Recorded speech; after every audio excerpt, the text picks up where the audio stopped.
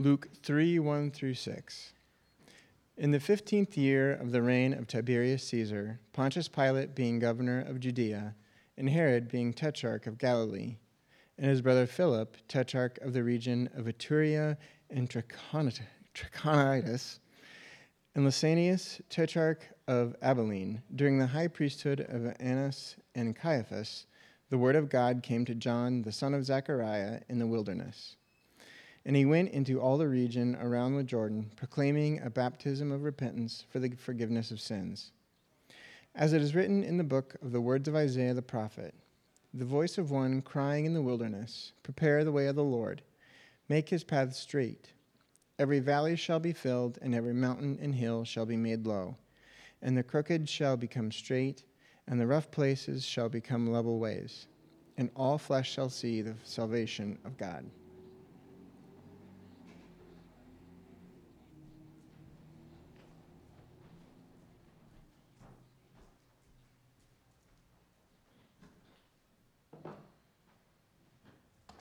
Thanks, David. If y'all wouldn't mind bowing your heads and praying with me. Lord, we thank you for this morning. Lord, I ask for our hearts to be open, that your words of truth would speak through me this morning, and that everything else that is not of you would just be forgotten or washed away. Lord, please don't let this suck.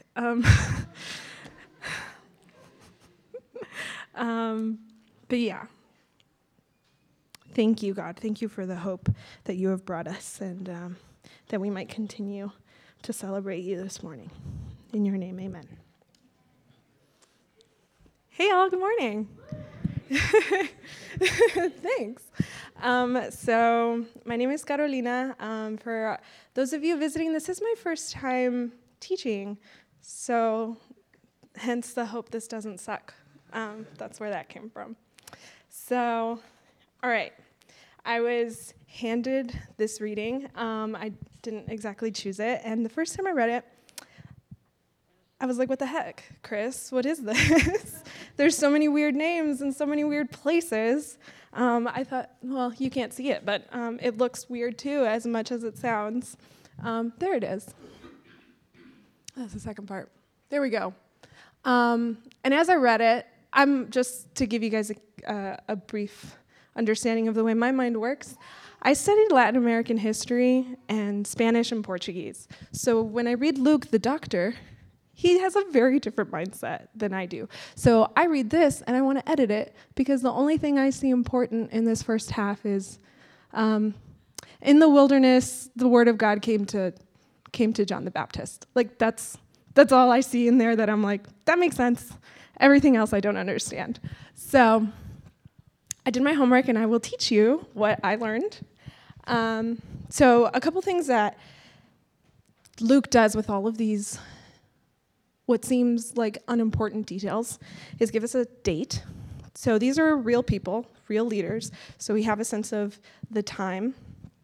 And the other thing that he does is set the tone of the time that people were in. So if you were living in that time, you would kind of have more or less of like, what is the world going through, or the Jewish people are going through at the time with these leaders. So I'll give you at least a couple of examples. Tiberius was one of the Roman rulers who was known for his brutality. He was a very suspicious man, and anyone that he suspected, he would have them killed. And they called it the Reign of Terror when he was around. Pontius Pilate. We had the trial and crucifixion of Jesus later in the Gospels that we see. Herod was a very hated man, partly because of his excessive taxation, but what he would do with that money was make these like lavish mansions for himself. And Annas and Caiaphas were the Jewish high priests at the time, and Caiaphas was part of the one who organized the plot to kill Jesus later. So if you read all of these names, they make a lot more sense now as far as the time that we're in. So the Jewish people were kind of, essentially living during a reign of terror. The people that are entrusted to them are the ones that are taxing them heavily and, taking advantage of their power. And on top of that, you may or may not know this, but God has been silent for 400 years to the Jewish people. So in that time, you could see it's a time of hopelessness, probably a time of fear for them. And so here we see in this, writing, we see that there is a wilderness, a physical wilderness, but there also seems to be another wilderness that the Jewish people are in. This experience of a wilderness. And that is where we hear the word of God in this wilderness. So we too have these wilderness experiences, these wilderness seasons, these personal wilderness experiences. And it might be spiritual drought, finances, broken relationships, sickness, disease. And some of us might also experience this collective wilderness season, especially in our church lately. Samuel got deported. There's a continuous war. We hear about babies taken from their mothers at the border. We hear about children dying at the border. We hear about human trafficking and racism in our own backyards. So these things are heavy to carry, even during Christmas when it's supposed to be such a happy time.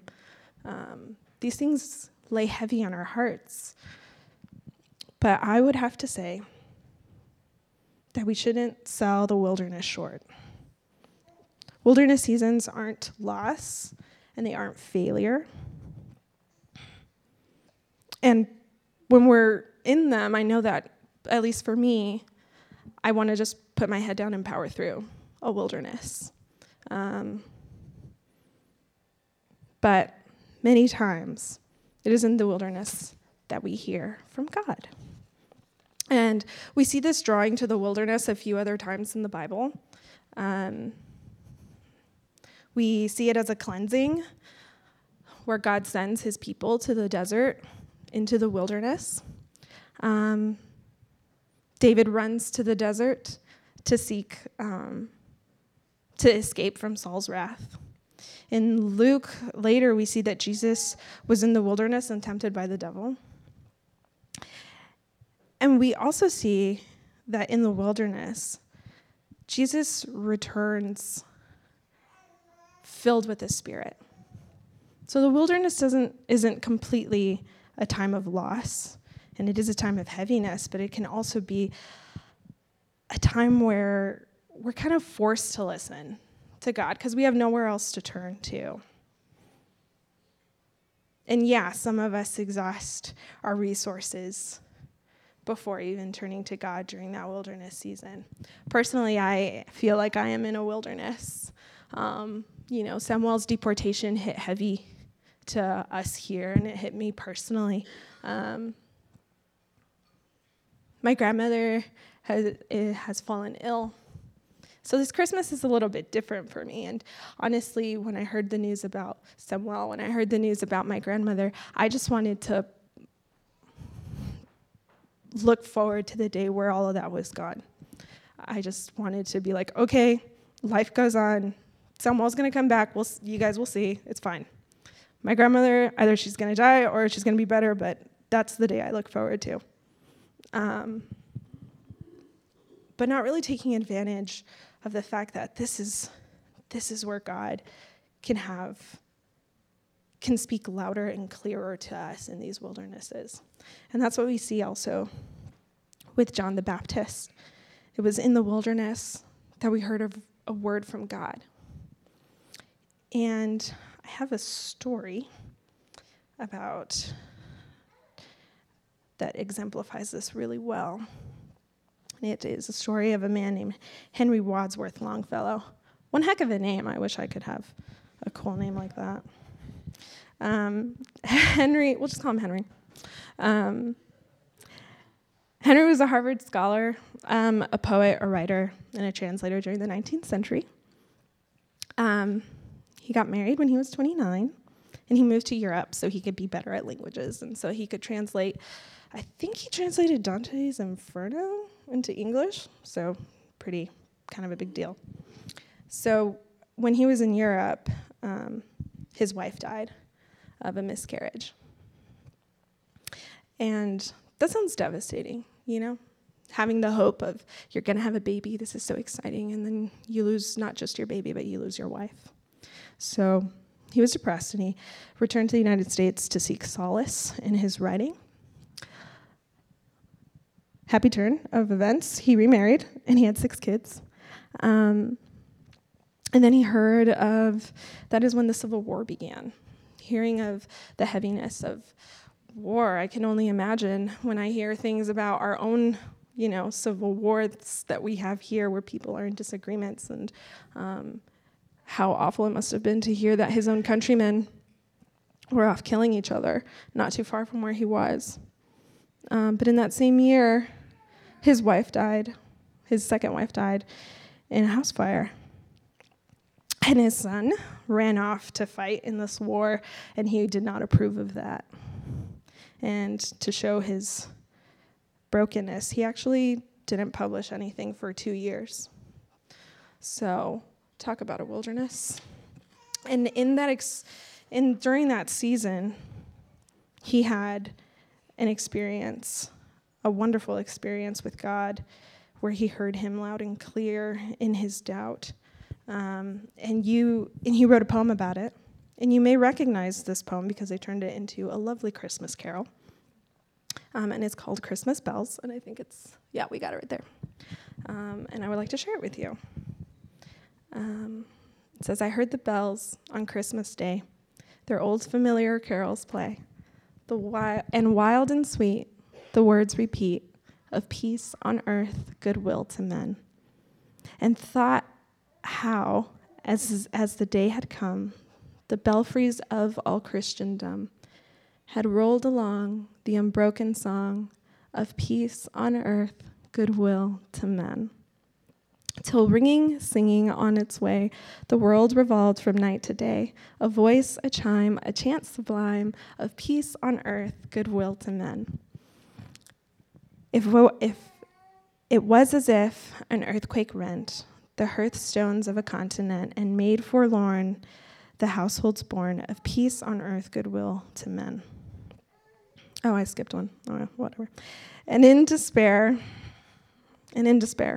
I bowed my head. There is no peace on earth, I said, for hate is strong and mocks the song of peace on earth, goodwill to men. Then pealed the bells more loud and deep. God is not dead, nor doth he sleep. The wrong shall fail, the right prevail, with peace on earth, goodwill to men. Amen. So, if anyone had any reason to doubt, and in that doubt was Henry Wadsworth Longfellow, of living in this wilderness, but yet God spoke to him loud and clear that his truths will continue to ring. Regardless of our seasons, God is still good. We still have hope in him. And even though we see that many things need to change, evils need to be eradicated, broken things need to be fixed, suffering needs to be dealt with, we ought to cling to the hope that God's people were so hungry for when John the Baptist came on the scene. And as I sit in my own wilderness, and maybe some of you sit in yours, I will leave us with the same words of hope that John the Baptist gave the Jewish people at the time. The voice of one crying in the wilderness, prepare the way of the Lord. Make his paths straight. Every valley shall be filled, and every mountain and hill shall be made low. And the crooked shall become straight, and the rough places shall become level ways. And all flesh shall see the salvation of God.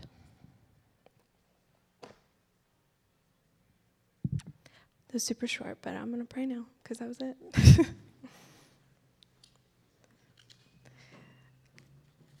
God, I thank you for the hope that you have given us in Christ's birth, that we have something to look forward to. Jesus, may you remind us of your goodness, of your truth, even in seasons of wilderness. God, we ask that you would be with us during this season, God, and that there would be peace on earth and goodwill to men, as much as we may doubt and not believe during hard times.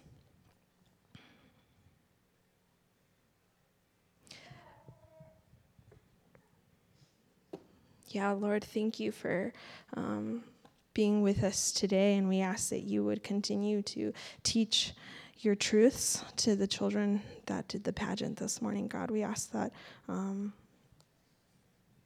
your love and peace and hope would be with them during this season as well. In Jesus' name we pray. Amen.